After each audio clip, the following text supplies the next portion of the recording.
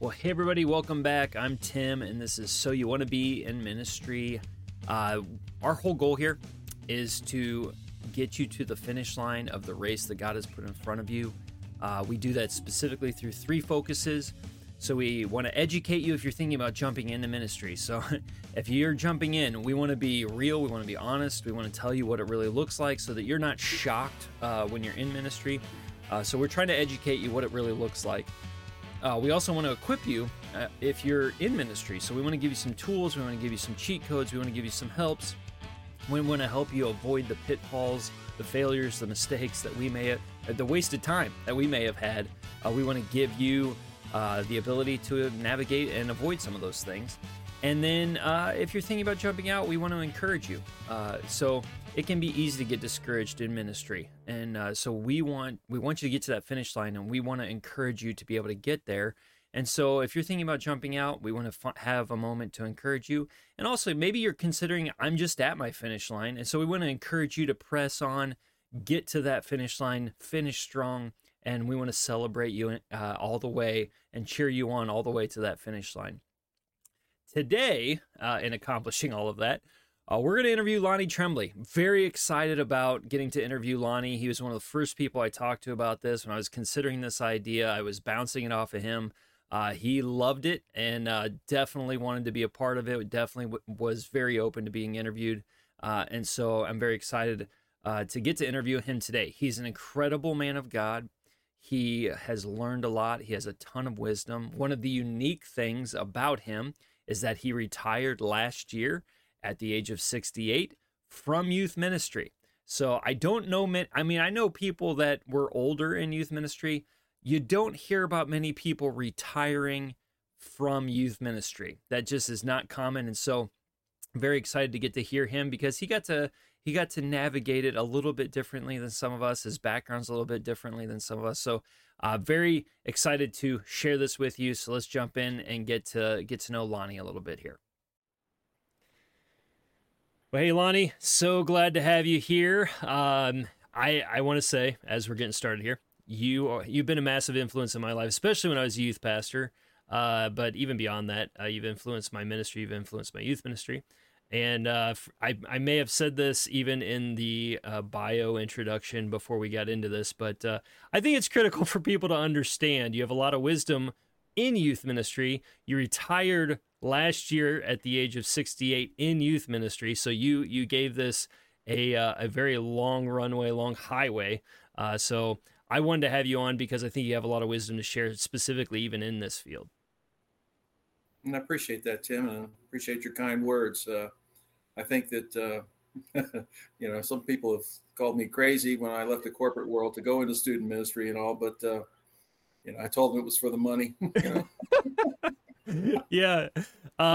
So let's go there. What was the path that you took? What was your journey that ended you up in vocational ministry? Well, I came to the Lord in mid-70s.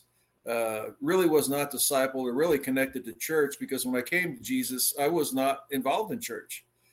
Long story, but it took us years before we finally got involved in church and stuff.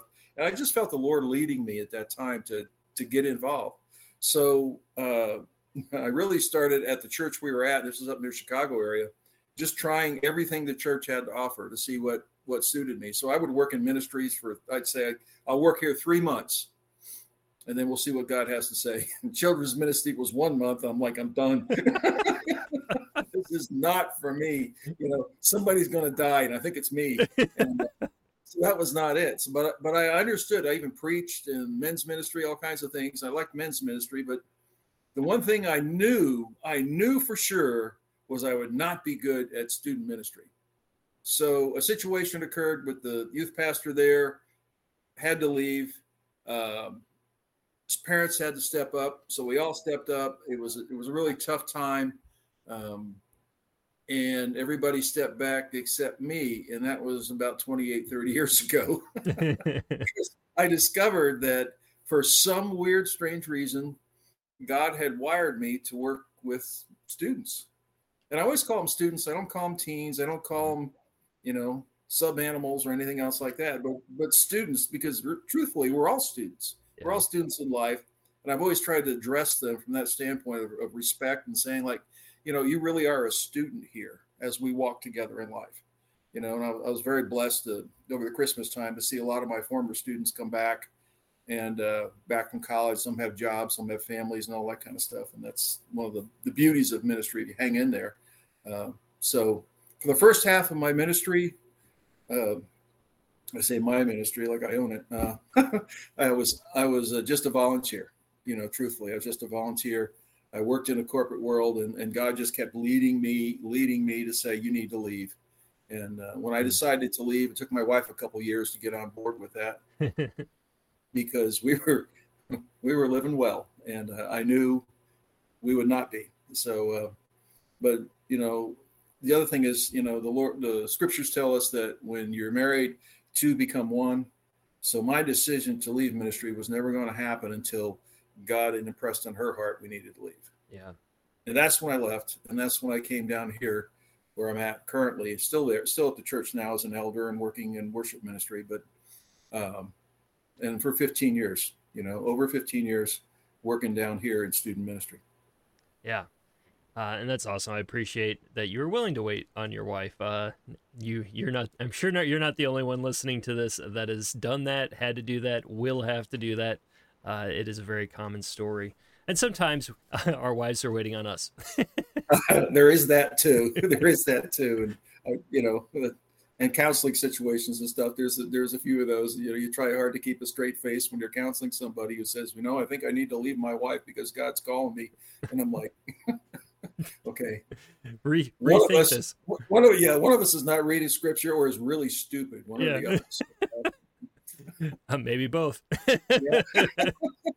I was hoping it wasn't me. Yeah, so. Yeah. So obviously, I want to get as much wisdom from youth ministry as I can from you in our time. So, what overarching insights? This podcast is all about educating people, thinking about jumping in, and then equipping and encouraging those that are already in or thinking about jumping out. And so, what are some insights that you would give to some individuals that are thinking about maybe they're walking through that process you were walking through, like maybe it's time to jump into youth ministry full time. My church has talked to me, or I'm thinking about going to Bible college or seminary and pursuing this. What are some overarching insight you would give to those individuals? My biggest thing I would say is to really weigh it out. Don't make a decision emotionally, okay? But to sit back and ask God, spend some time with the Lord, and prepare yourself. One of the questions you had was, what documents, what would I look at? What would I look back on and say, I wish I had that? And it wasn't written when I went into ministry, but it was Doug Fields' first 2 years of student ministry. Okay. Oh my gosh. I give that to people as you need to read this. Well, I find with a lot of young youth pastors that I've worked with, they have their own ideas, and they have this idea that, it's a not invented here syndrome that says, if I didn't come up with it, because God has blessed me. Well, I'm just telling you right now, you read scriptures because that's what we should follow. But I highly recommend that book to look at, to read, to become one with, and walk with that. I think Doug has done an excellent job of looking at those first 2 years. I read the first 2 chapters and I went, where have you been? My first 4 years were disaster. I was trying the whole, let's entertain them and hopefully share scripture with them. And that was not going well. Let's just put it that way. My daughter, who at that time was in the youth group, it took me aside and said, Dad, that's not what we need. We need scripture. We need the word of God. And you need to stop trying to be the entertainment guy.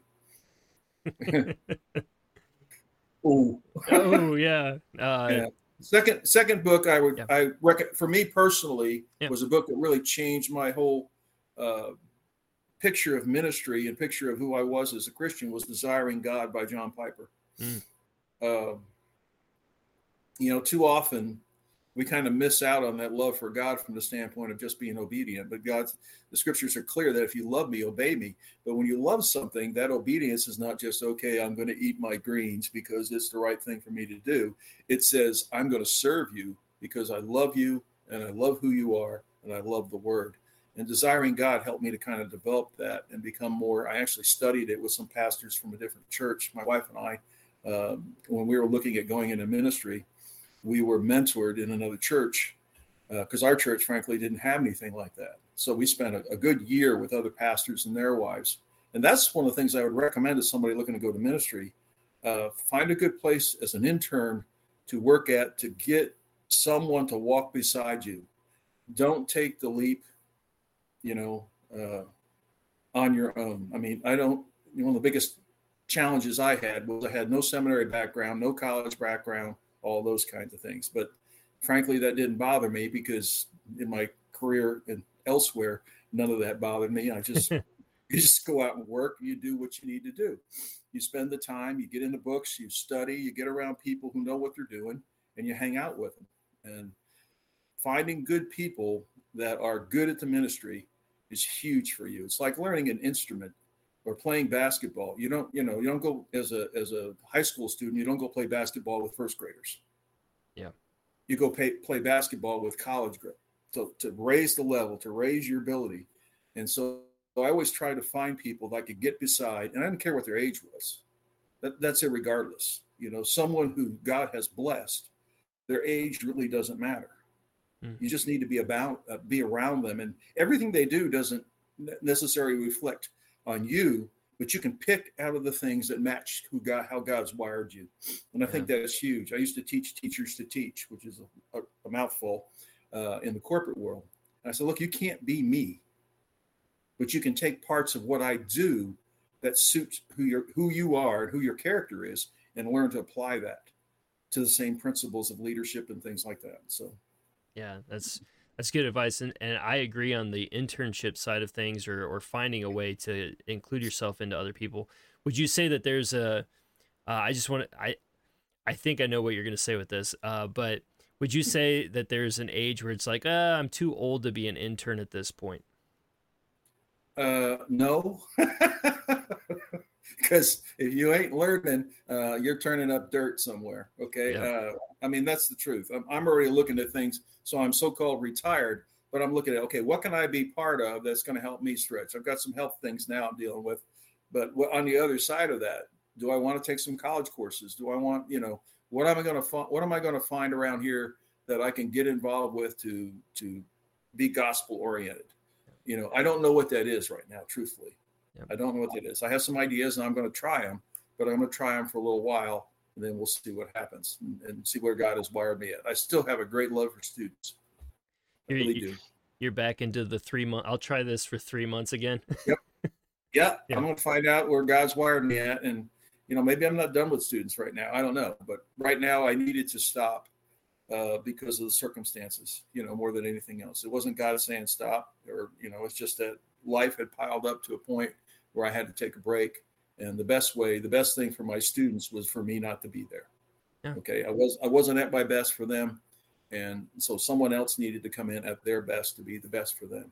Yeah. And that, sometimes you got to learn how to take yourself out. Yeah. It's huge. It's hard. It's difficult, and it's heartbreaking. But all those things said, is it about you, or is it about bringing the word of God and helping the Lord just empower and penetrate lost and dead lives? Yeah, and I think there's some wisdom. I mean, there's obvious wisdom there with removing yourself when it's time, like that. Fine. Yeah. How did you just know it was time? Like in a generic way, as much as you're comfortable sharing, but sometimes that's a hard thing for pastors to figure out. Is just, okay, I think it's time for someone else to step in here. Exhaustion was probably the big thing. You can put up the front, and I've been doing this long enough to do the things that that was surface right, but my heart wasn't right. I was doing it. I don't know. I don't want to say performance wise, but I guess that's true in some ways. It wasn't that I wasn't giving the word of God, or I wasn't impassioned about it. It's just that behind the scenes, it's like I'm done. You were in operator mode. I was in operator mode, and I was not pursuing the things of God personally to be filled, so I could give out. So there's a certain point of you as a leader, you have to say, I need a break, and if no one will give it to me, I need to realize that God's always provided me. He's always had grace with me. Do what you need to do, for your sake, for your family's sake, and all those kinds of things. I didn't want to sacrifice my family on the altar of ministry. Okay. Yeah. And a lot of us do. And I probably did for the last few years, Okay. honestly, and how would you, do you have any wisdom on how to avoid sacrificing your family? You got to learn to say no. I mean, you truly do have to learn. You need to know your boundaries, and you need to say no. And I mean, some guys, their family is more important. I think it's a balance that sometimes you have to look at this. Sometimes you have to, the ministry has to take some priority, and then the family takes priority. And I think I lost balance in that, especially when all the kids were out of the house and they were in ministries and stuff like this.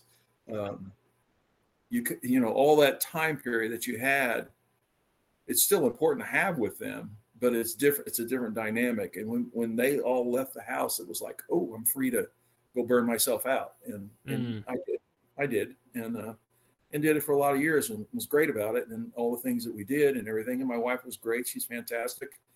She always gave me the freedom to go out there and be who I am, and so now we're readjusting right now.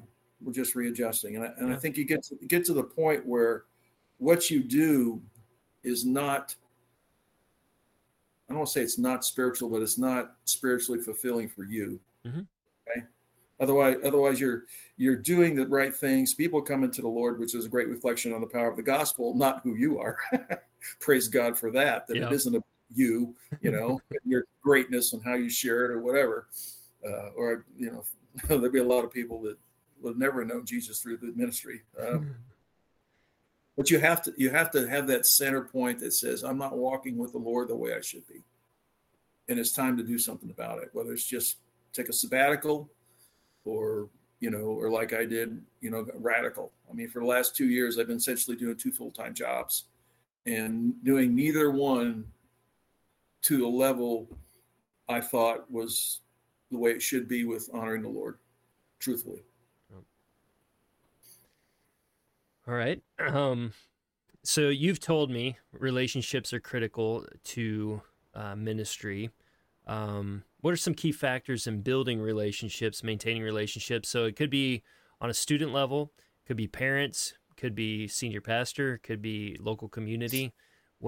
How do you do some of that? I want to read you something from one of the documents I sent you, a student ministry guide. Okay. Which I put together. And this is one of the key balance points. And it's I don't know what page it's on, page 7. And right in the middle of the page, it says this. And believe it or not, I actually wrote this. Discipline without relationship leads to resentment. Relationship without discipline leads to chaos. So I'll say that again. Discipline without relationship leads to resentment, and relationship without discipline leads to chaos. Okay. So I'm a big believer that you have to have that relationship with students. At the same time, you balance out the gospel with that. So all in that relationship, you've got to be Jesus in their sight. And I see a lot of guys that are not setting a level above the students. They want to be part of them. Mm-hmm. Okay, I'm fortunate, actually, at my age, where I don't have to do that. The desire to be cool was gone a long time ago. Yeah. All right, and I really, it's for me. God has blessed me at an older age to do this because I don't have all the hangups the young guys have from the standpoint that I have to, maintain my dignity and my coolness and all that kind of stuff. Instead, I can be their friend and discussions with. I just had lunch with a young man who was part of our ministry who's going to Moody right now. Mm. And he's, he's killing it up there. He's witnessing. He wants to go into ministry. We had a great talk at lunchtime. I just got back from, so I'm pretty fired up. But that wouldn't have happened if we didn't have the relationship together. So how do I build those? You build those one crack at a time, so to speak. Meaning I always try to find opportunities to meet with students when they're in youth group, when they're away from youth group. I don't go to all their events and stuff like that because, frankly, when you have 40 or 50 students, you can't. Yep. I'll go to the ones I'm invited to. Okay. Somebody, I tell them, said, if you want me to be there, you invite me, I'll be there. And so That's actually a lot less, thank Lord.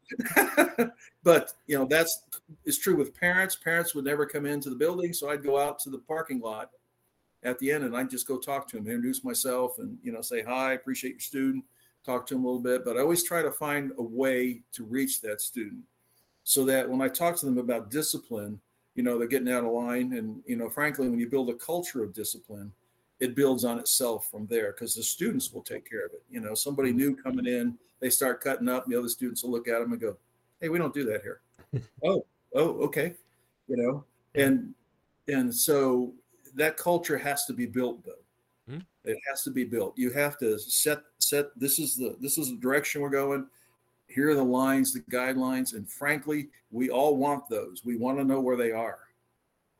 We do.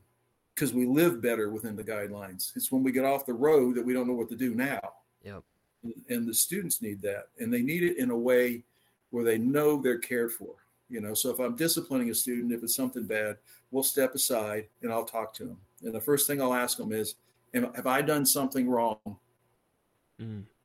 that's caused your behavior? Is the most powerful things you could say to a student, because you have taken whatever's going on with them, you've dumped it on you, and now they're totally confused. Okay. and it leads to a great conversation. And most of the time, I've never had to do it more than once. I can't remember ever doing it twice, even with those that were connected with gangs and things like that when I was up in Chicago. Because what I did was I respected them, and I wanted to know, how do we deepen our relationship? Now, does this work all the time? No, when you got 40, 50 students, but you do the best you can with it. And the other part is that your leaders adopt the same principle. So it's not just you, and my leaders, I always say, like, this is OJT.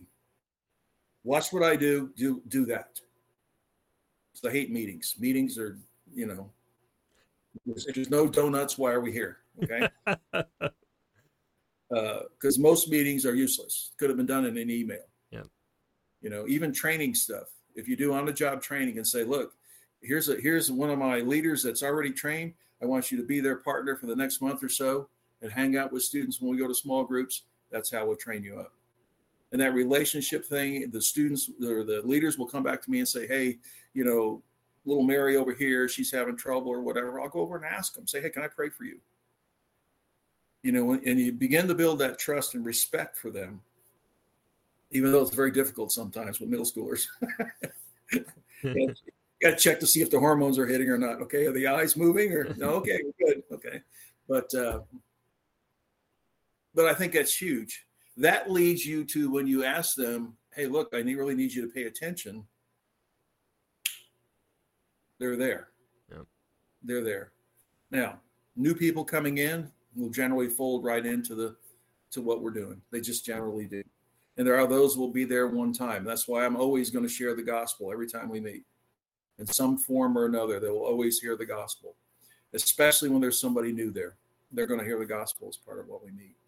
So that relationship's important because the relationship leads to the discipline, and that leads to us being together as a group, as a youth group, and working together, working in all in the same direction and all. And yeah, it's ugly. Okay, ministry's messy. Let's just be honest. Okay. Yep, very messy. Somebody listens to this and goes, "Well, I'll just go out and do this." And there's no one size fits all. It took me years to learn this and to understand it, and also to understand that not everybody's going to be on board.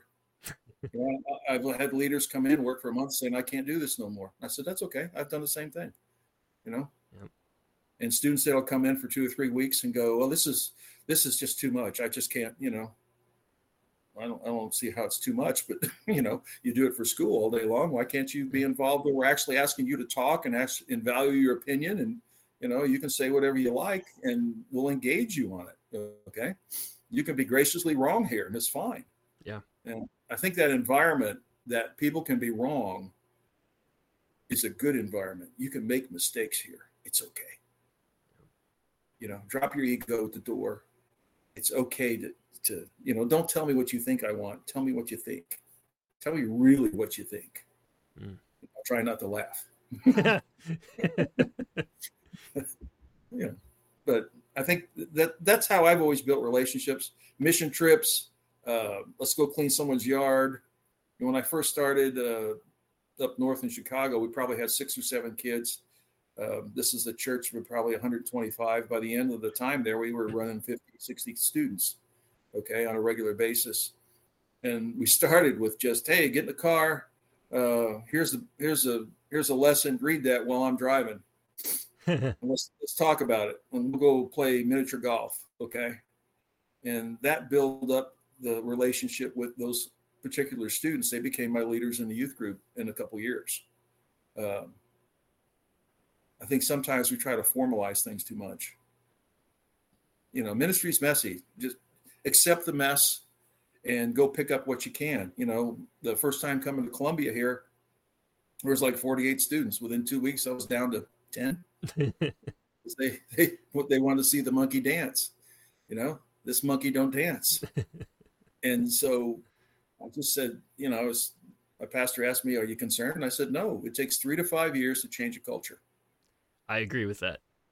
You know, and if you're not, you've got to be willing to give me that time frame, because when you do, we'll build a culture here of discipling and building students. And 1 year it's really great, and then all the seniors leave, and then we rebuild again. And you look at sports in the same way. You know, it's a pipeline kind of effect. And you've got to be aware of that, because you're having a grand time with all these fantastic seniors, and they're coming up. I graduated 22, and it was like, there's no leadership behind it, you know? And, well, in that case, when I graduated 22 seniors, there was leadership behind it. We never lost a step. But the first few years was kind of rough, because you'd graduate, you know, and there wasn't any follow-up, because we hadn't developed a culture yet. Yeah. So I don't know if that's helpful or. Yeah, well, very helpful. Yeah, I think. I don't think we think long-term enough for that you got to build that culture. Absolutely. I agree with that. On building your culture, I did have a pastor tell me at one point, he's like, be careful, because you can tear it down. Just make sure you know how to build it back up. So with that, you came in, you were willing to go 48 to 10 because you had a plan on building it back up with a specific culture.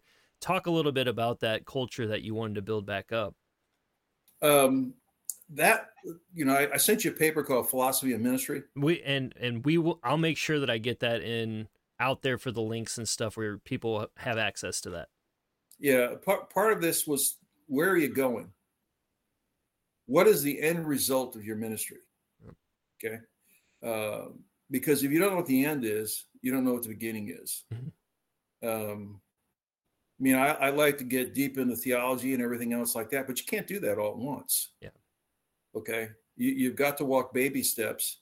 And so what I learned to do was, this week we'll talk about this world topic from a biblical perspective. Next week, we're going to talk about the characteristics of God. Okay. And I would, you know, punch back and forth, so to speak, with, you know, little jabs, and then theology was the hit. Okay. So where I got them to point to start thinking theological, and then we'll back it up with, let's look at the character of God. Well, what does that mean? Okay. Let's look at spiritual gifts. Let's look at, and we would go down through these things. What is the power of the gospel? What is, you know, the great disciplines of the Lord? But, you know, a lot of times they're not ready for it. And this is why a lot of times I wrote my own stuff. The reason I wrote my own stuff is because you'll get someone else's 6-week package or something like that, and you'll go to week 4, and the students are going crazy because something's happened in the school that needs to be addressed. And I just, so if I've got somebody else's stuff, what I used to do was I would just pick things out of it, you know, and then I would use those as, you know, tools on my tool belt that I would do. But I think the key is what you said. I'm a chess player. Okay. I try to think 4 or 5 moves down the road. And the philosophy of ministry is, what do I want that student to look like when he leaves this ministry? Now, does that mean I'm 100% effective? Of course not. That's silly. It's just crazy land. But I have given out, you know, Wayne Grudem's book on theology and everything else like that to a lot of my seniors, because they desired it. Okay. They desired the book, and because they wanted to go deeper. And that ebbs and flows. You know, sometimes you have students in there. I mean, let's face it. In Scripture, not everybody's going to be a Paul, right? Not everybody is going to be the disciples, because you've got to have folks that just, there's nothing wrong with, they love Jesus, they marry someone who loves Jesus, and they raise a family who loves Jesus. Yep. That's a good thing. Yep. That will influence the world right there. So the idea that everybody I raise is going to be some huge going to church is successful, I don't see it that way. What I see is I want them to be disciples of Christ, owning their own faith and walking out, going, when I go to college or I go into here, I'm not looking at it as, oh my gosh, I've escaped in the world, but wow, here is my place of ministry to work. Yep. This is my next place to influence people with the gospel. Yep. I say all the time, the most people you know right now is in school. And then you go to college or wherever, and that will get smaller. And then you'll go to work, and then it'll get smaller from there. So if you need a place to practice, this is the place to do it. Yeah. This is the place to make mistakes. This is the place to hone who you are as a Christian. Go out there and get your nose bloodied, so to speak. Share the gospel and everybody laugh at you. But we've always found in that too, and we celebrate that, by the way, too. Mm-hmm. Every youth group, we did a thing called God Stories, and we would talk about, who we talked to that week. And sometimes it went well, sometimes it went poorly. We celebrate both, because both are God in action. We had one family that really got on one of our students who was doing a food raiser for the ministry, and they just jumped her. This is the adults. So we started praying for them. Their kid rode the bus with these girls. Okay. We started praying for him. Well, guess what? Dad's in church now. That's 2 years. Okay. He says, you made a huge mistake being after my girls. We got a whole youth group praying for you right now. Yeah. So I'll speak to that too. Cause this just happened to me. So this isn't like students, it's adults too. And it absolutely. There's nothing different here, except at a different level, so to speak. Yeah. It's pastors too, where, so yesterday, it was Sunday, we had our services, and I had an opportunity for a gospel conversation with someone, got to share the gospel with them, called them the wrong name, the whole time, realized it later and felt awful that I literally called them the wrong name the whole time, and I Facebook message them and totally apologize. Like, I don't know where my head was, but obviously I'm an idiot. And they're like, that's okay. Like, no big deal. Today, I got to share the gospel with a student that I've been praying for months, and they accepted accepted Christ this morning. Yeah, it was awesome. So you're on a high. I'm also on a high from the same thing. So I think one of the most important things I learned about the gospel is we had a young man who he went everywhere with us. He did everything there was to do, and he shared the gospel regularly. And other students were coming to the Lord. But lo and behold, college came. And he didn't see church for 4 years. His comment was, I set my alarm for church on the first weekend, and when it went off, I turned it off, and I didn't turn it on again for 4 years. And then, one of our guys was talking to him. He says, "We're just not saved, is what your problem is." And he was driving down the road, and God just convicted him. He pulled over and gave his life to Christ. Wow. So, he was a church kid. Yep. He was doing all the right things. Okay. He was sharing the gospel, and these other students are truly come to Jesus. I know some of them are married, got 3 kids and stuff, and they love the Lord. They're bringing their kids up in the Lord. They came to faith through an unbeliever. So, I mean, the gospel's powerful. Yep. The gospel's powerful. If that doesn't show that it's not about the person sharing it, it is about the gospel itself. Oh, praise God. Yeah. Let's see. Let me look through a couple of my questions here. Sure. What about so when you're working with youth, you generally have a senior lead pastor over you that you're trying to manage, discipling students, working with parents, and also navigating wherever the senior pastor is trying to go with the overall church. Mm-hmm. How do you do that in a way where you're trying to be respectful of his position, as well as getting the students where they need to go? He's trying to manage the overall church and what they're thinking about youth ministry while you're trying to navigate. I'm trying to disciple students. Yeah, That's a tough one, isn't it? It is. You and I've had these conversations before. Yeah, and okay. you and I are not going to be the only two that have had to navigate that. No, that's a fact. I think I'm going to stay on the positive side here. Okay. Yeah, okay. Because how do you make all this thing work? Here's the thing. The church has to treat students like they are brothers and sisters in Christ and not children. Okay? Amen. Okay? Because too often the church says, oh, and I won't do this. Let's have a youth night. As soon as I got there, I said, no. So what do you mean? No. They should be part of everything that's going on here. And our church was very accepting of that. Cool. Very accepting of that. Most of the worship people up there, half of them are our students or used to be our students. Mm-hmm. Okay. Because the worship team we started, our students work in taking care of kids. They work in all different parts. They are welcome to anything that we do. Our voting is there's no age for voting in the church. They put an age in, we took it out because if you're saved, you're a voting member. Hello, you got baptized. You don't wait till you're 25. So we have students that are on missions committee. We have students on finance. I mean, we've had students in all different places and stuff like this. And I think that's how you hold your church together for years to come. Because if you just say you're a kid and you won't be anything, go away to college and then come back as an adult, they're not coming back. Nope. They have no vested interest to come back. You told me to go away. Yeah, you told me to go away. You told me I couldn't be part of the church until I grew up. Well, guess what? So including them. And here's the other thing, which is scriptural too. How do you get the folks that are experienced walking with Jesus connected with the students? Mm-hmm. I've tried for years to get something like going, mentoring program. And again, some have worked, some have not. On individuals, they've worked. Okay. I didn't try to do as a program. I tried to be organic about it. Said, well, what's your success?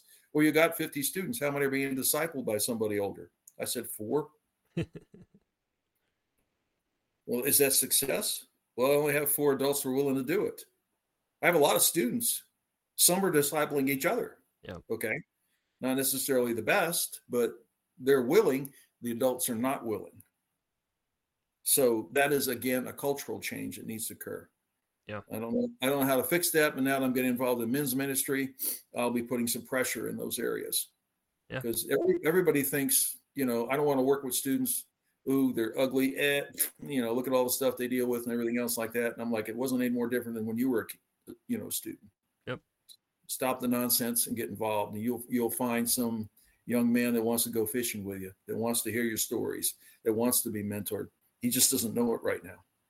Yes, sometimes that is the key, is they just don't know it, and they do figure it out pretty quickly. Usually it doesn't take very long. Like one outing, one conversation, I went to your basketball game. Like it doesn't take long. It doesn't take long. And the idea is, first of all, if the adult put the commitment in, okay? Mm-hmm. Because if they will reach out, they will get a response. I have never seen it not work from that area. Mm-hmm. But they have to step into it. They do. And it's huge. It's huge to see that happen. The church begin to become the church instead of we got this group, and this group, and this group. The age thing, everybody's busted up on ages, which is unbiblical. Mm. Okay? It's unbiblical. I'm sorry, but it's unbiblical to be busted up like that. How can you have as iron sharpens iron when you got, the same piece of iron that are both dull to sharpen each other? It just doesn't, it'd be a lot quicker if you had one that was sharp enough to sharpen the other guy. Yeah. I did some things called Iron Sharpens Iron. It's at a camp, and it went really well for several years, but then it got to the point where, we've done that before. Mm. Like, stop that. Yeah. Okay. We need to keep doing things like that. And several guys came up to me this year and said, when are we going to do that again? And I went, well, light that fire, Yeah. That'll be a good thing. Because we had 40 or 50 men and students there together, worshiping together, studying scripture together, etc. This is not about discipleship, by the way. Okay, this is about relationship, which leads to discipleship. Yes. Okay, quite often we try to make it a program Okay. And we get our spreadsheet out and who we're going to hook to. And oh my gosh, please, in the name of Jesus, stop that. Yeah. And start making it about relationship. You know, Tom over here, Tom's a great guy, loves to hunt and fish. Well, here's Jake over here in student ministry. He loves to hunt and fish. Tom, why don't you take Jake out to lunch? Yeah. Or even better, take him fishing. I don't know how many students I've taken fishing. You know, yeah, they break my gear, they lose my stuff. You know, I'm spending all day unstraightening out lines and everything else like that. But they remember those times. Yep. Because no one else is doing it. Yep. And, you know, once in a while we catch fish. So once in a while we catch fishers of men through that too. Both important. That's an interesting dynamic too. The goal is discipleship, but it's got to start with relationship. Like it's easy to miss that dot and try to connect the second dot, but you got to go to dot number one before you can get to dot number two. That's really good. I think you need to press on that too. Okay. You need to press on that relationship piece too. I mean, Jesus did. Mm-hmm. I mean, let's go back to the model. Okay. They walked with him. They talked with him. They ate with him. He sent them out. He critiqued them. Okay. He encouraged them. He helped them. You know, when do we do that? We have a program. You know, here's discipleship. Throw it out the door. Everybody sign up. Well, I get enough of that in the corporate world, right? You know, we do mission statements, and 2 weeks later, we don't care about them no more. I'm sorry, but it's true. And it's true in the church, too. Yeah. Okay, I'm getting in people's stuff now. Yeah, you are. That's okay. I'll tell you on an education level, though, people thinking about jumping in, these are some of the things that they need to be processing it. And this is why when you're getting ready to jump in, you don't need to be the lone wolf. You need to be somebody that is looking for older men and women that have been there, done that, and can help you navigate, frankly, not wasting your time on stuff that we've already figured out doesn't work anyway. So yeah, because, you know, the church is cyclic from the standpoint, well, here, back in the 70s, we did this, so let's try it again. So let's do, you know, nothing beats the one-on-one. Yep. But everybody tries to do something to get to the masses. And then the problem is the masses don't care. Yeah, I think that's something we missed too. This is getting a little bit off topic, but when you're talking about revival doesn't happen in the masses. It happens in the few. It happens in the ones. That's right. And those ones keep adding up, and all of a sudden you're like, oh, we have a massive revival. But it wasn't the masses. It was the ones. And it started with the young. Yeah, almost always. Yeah, it always started with the students that didn't have the egos, didn't have the, you know, who we've created ourselves to be, but are going like rip through that and let's just love Jesus. Yeah. You know, and not be hung up on our titles and all those kinds of things and stuff. I always tell my students, don't introduce me as a pastor. I'll shut the conversation down quickly. Yeah. How do you have them introduce you? As a teacher. Okay. This is one of my teachers. Simple as that. Okay. You know. Would mentor, like if they did introduce you that way, would that shut down the conversation or open it up? Yeah, most people don't understand the word mentor. I agree with that, but it would be a sign. But it may open the conversation. It's like now I don't, you know, I told them, don't call yourself a Christian anymore. Call yourself a Christ follower. Because it opens the conversation. Okay. You know, it opens the conversation up. Because the word Christian now, I mean, our culture is just, you know, throwing that in the trash can. Or our own has polluted it so much with liberalism that the word has little to no meaning. Yeah, I would say that. I would say the church has made it muddy to the point where it's like, what is that? And so I agree. Follower of Jesus, follower of Christ. Let's go with what's one thing that you would want to make sure that new ministry personnel understand about church life or church ministry? It's messy. Yeah. Okay. It is not sequential. I'm going to go from point A to point B to point C to point D, only on paper. Yeah. When I was in the military, they say everything, once the first shot's fired, everything changes. Yep. Yeah, that is true for ministry also. That's why the plans that you have need to be loose. I always the parents, when I'm talking to parents, it's my students being this, my students being that. Okay, I said, hang on to God tightly, hang on to your student loosely. Hang on to your ministry loosely, because I had so many really good leaders that left for jobs or for things like that. And people coming in, people going out. That is part of what ministry is. So you got to understand it's messy. And sometimes you're like, oh my gosh, what can we do next? But God's got this. So in that thought process, when you were thinking through like a calendar year for school or whatever, you obviously have to kind of plug some things in, but in that you also have to be flexible. How did you manage that? Well, sometimes I cancel things. Okay. It's just pretty simple. I mean, it's not written in stone. I mean, some people think it is. It's, oh my gosh, we're going to cancel something.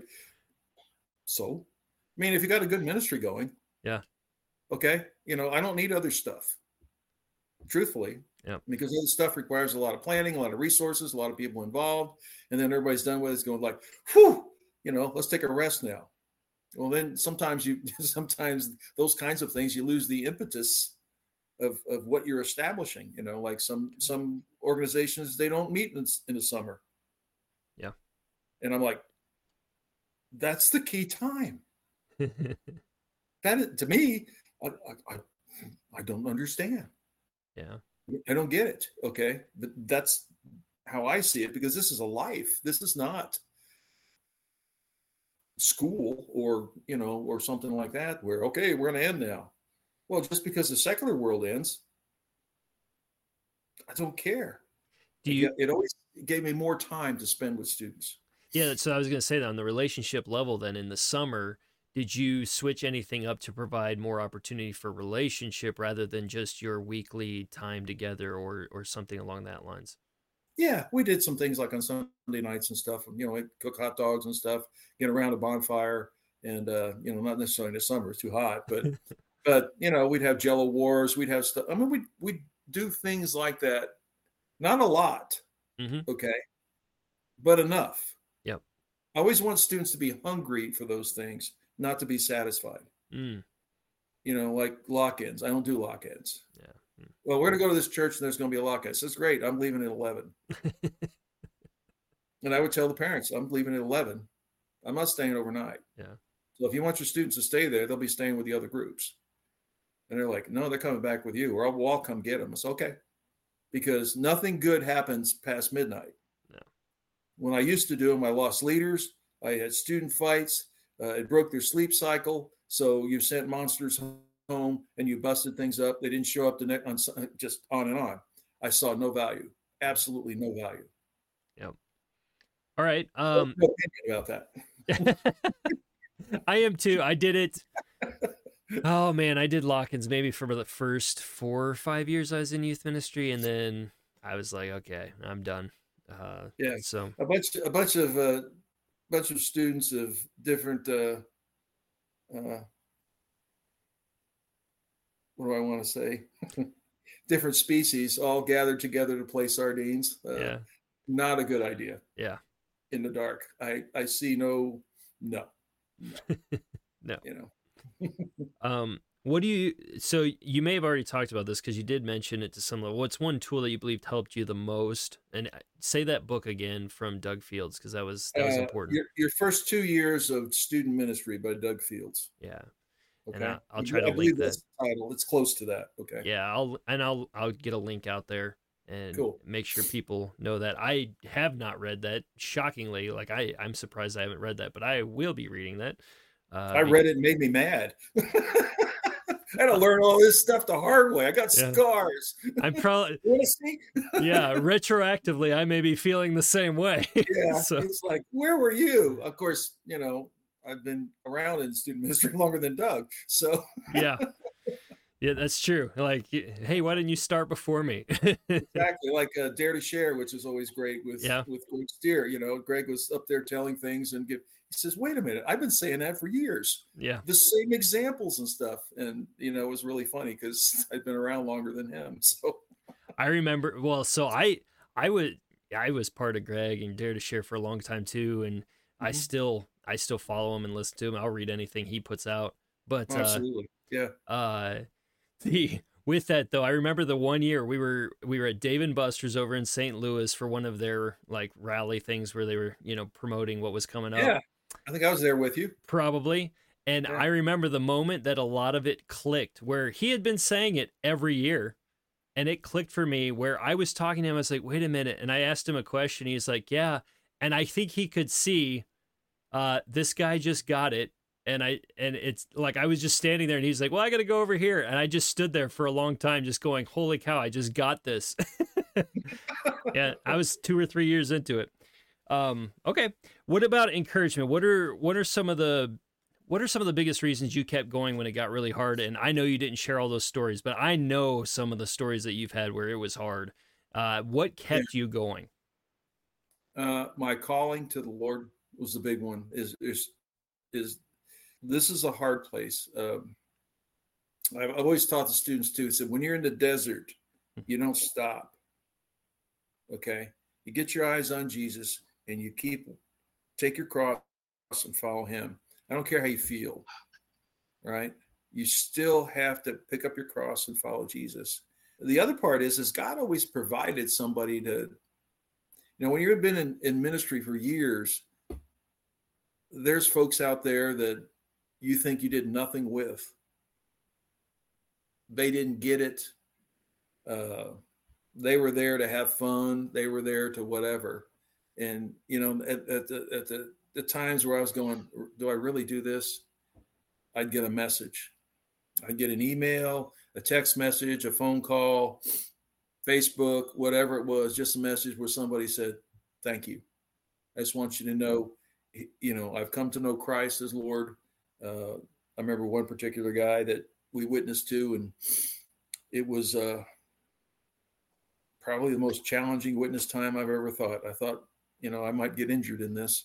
And about 10 years later, after I'd been here, he called me on the phone, and I recognized the voice immediately, even though I didn't know him very well, because he had a voice that you recognize. He told me, he says, "You know who this is?" And I said, this is who you are. He says, "Guess what?" I said, "You got saved, didn't you?" He said, "Yes, I did." So and I said, "Guess what else?" I said, "You're working in student ministry." He said, "I am." I said, "I called you up for some help." Please help me. Yeah, please help me. So how do I deal with students that were like me? yeah, exactly. Pray, friend, pray. Yeah. But I think a part of it too is to when you're really had some hard challenges and stuff like that, are you still doing the things that God has called you to do? It's a real simple question, And if you are, well then plow on, brother. Don't start, plow the road straight. Don't keep turning around and walking away, because it's hard going. Because God, Ephesians 2:10, He has created good things for us. For those of us that love the Lord, there's good things out there, and God intended for us to have them, but He will not experience them if you don't stay plowing the road straight. One thing you brought up when you're in the wilderness, keep your eyes on Jesus. And one thing that I tell people is you need to look, or you need to be an oasis for people. Like you need to be a place of rest, or you need to find someone who is a place of rest for you. And they should be focused on Jesus. That's why they're a place of rest. But in that oasis isn't the destination. That's just the resting place. The destination is Jesus. And so find the places of rest that can point you to the destination. Here's the challenge I've always had, and my wife has had this too. Every time we find someone who, okay, this is a place where I can rest, have a discussion, I end up being their pastor. It's like, I don't want to be that right now. Yeah.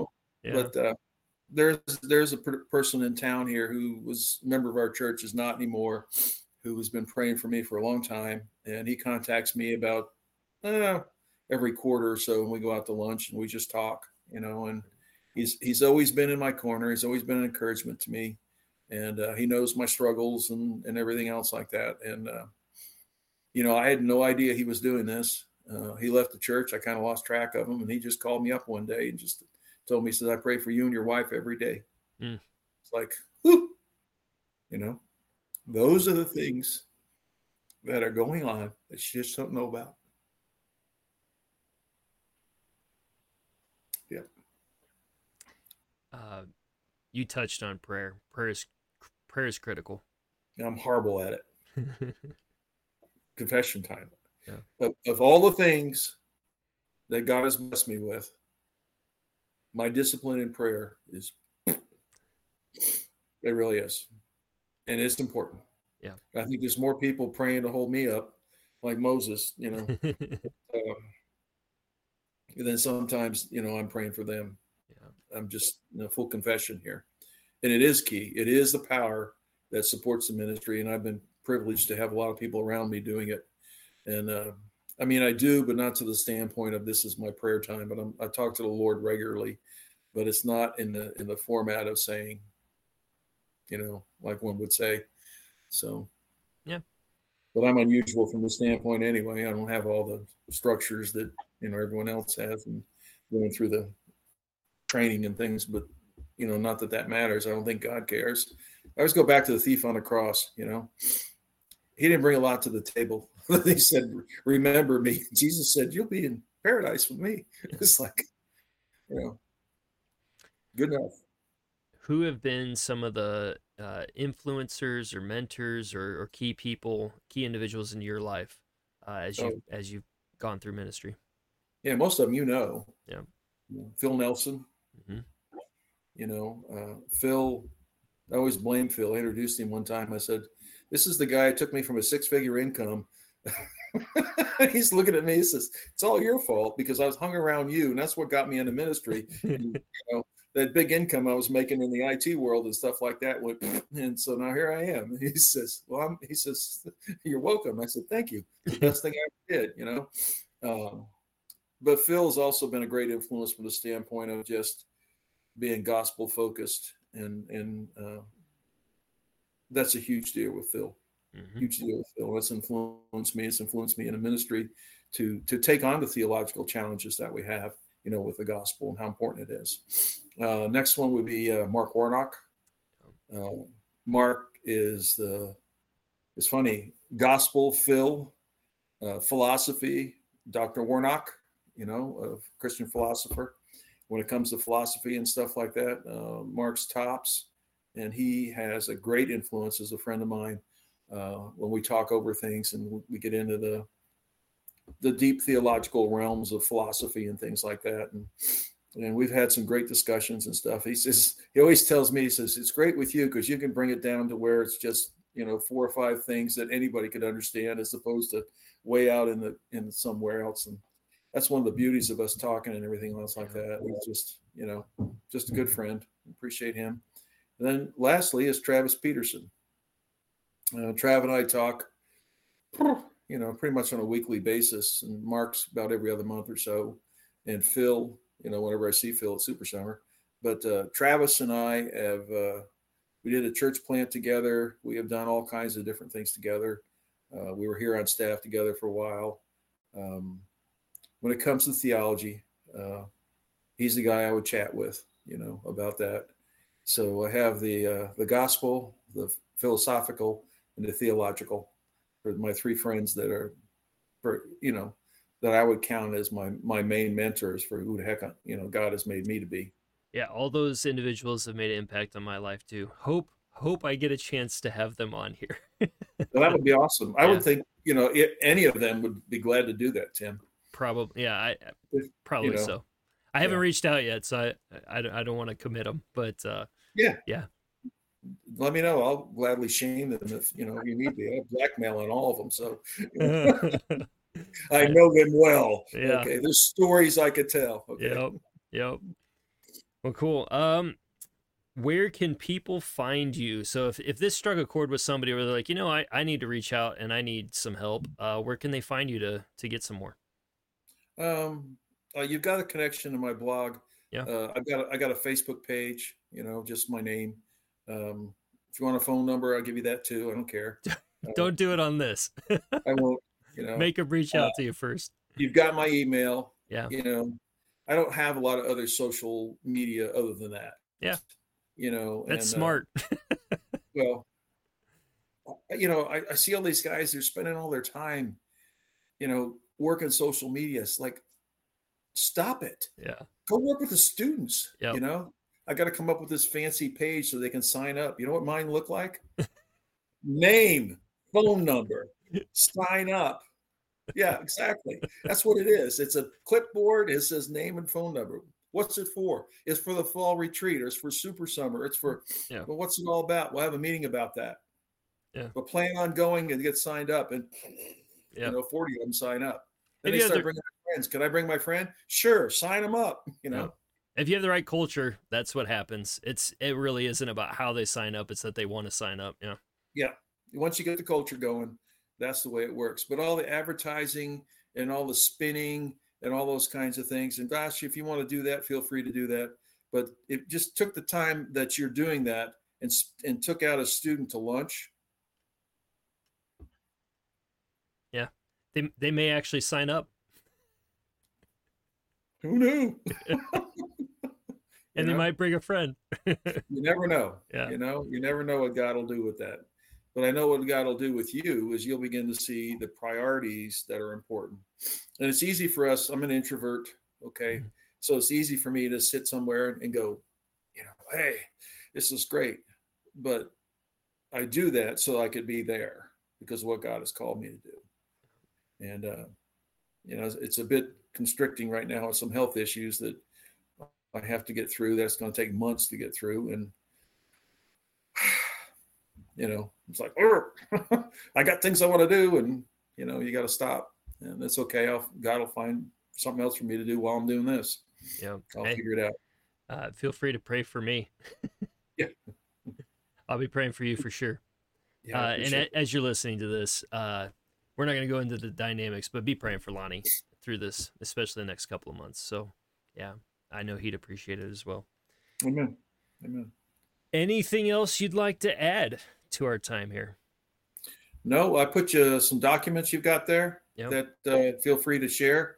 Some of the philosophy one I wrote, the student guide one, kind of how to do student ministry and stuff is compilation of things that I had permission from various parts. Some of it I've written, some of it I've just incorporated from other things, Mm-hmm. So they're glad to give them out. The blog will get you through some videos, if you can stand them. They're not very professional, but doesn't much matter. It was just kind of give you an idea of, you can have fun doing all this. Yeah. You really can.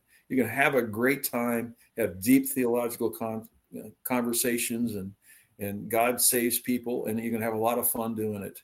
And when I talk about fun, not manufacturing fun with games and things like that. I'm not a gamer. I don't play games at student ministry. But we can have fun by learning to think and learning to be God's people. We just can, Well, thank you so much for your time, Lonnie. I do appreciate it.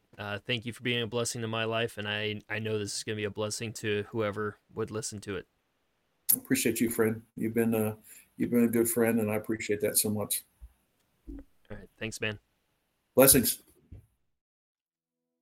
I hope in that roughly an hour, you were impacted as much as Lonnie has impacted me over years and years. There's so much wisdom in the very short amount of time we got to hear from him, but I hope that you were writing some notes down, you were taking some things with you. There was a lot there. He's an incredible man of God. He's an incredible leader. He is passionate about being a shepherd. If you couldn't hear that, he wants to be a shepherd, specifically of students, but hey, he'll shepherd anybody that needs a shepherd. He'll pour into their lives. I hope you could even tell, like, he got very vulnerable, transparent, honest.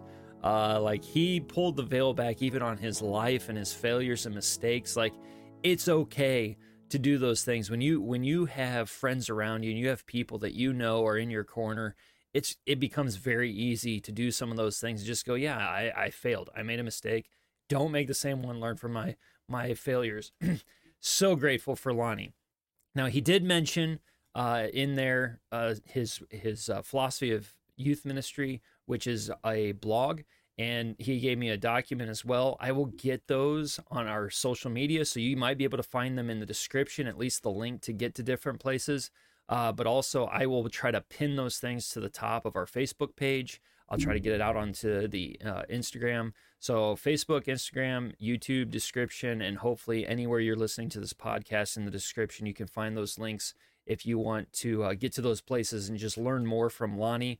Feel free, if you're on Facebook, he is there. Feel free to look him up. He will respond to you. He'll connect with you. If you're hungry, if you want to learn, if you want to be discipled, if you want to be mentored, he has time for you. He's retired now. He's looking for ways to pour into people's lives. So take that opportunity and do that. Now, as we move forward, we've got several interviews coming up, several different things that I'm just going to do to try to teach some things that I've learned. Be looking for those, pay attention to those. But if you do me a massive, massive favor, if you would like, subscribe, comment on the videos, give me reviews on the podcast, all of that gets the word out and it helps So You Want to Be in Ministry become a little bit more visible. And if you're being impacted by this and you're like, man, more people need to listen to this, that is one simple way that you can get the word out and just say, pay attention to this because God's doing something with this little podcast. And that's what I hope. I don't know how big this can get, but I hope no matter how big it gets, we are faithful to keep doing exactly what God has called us to do here, and that's help you get to your finish line, whatever that looks like. I hope you're leaving today feeling a little bit more educated, feeling a little bit more equipped, and definitely feeling encouraged. I will see you next time. Thanks for checking us out.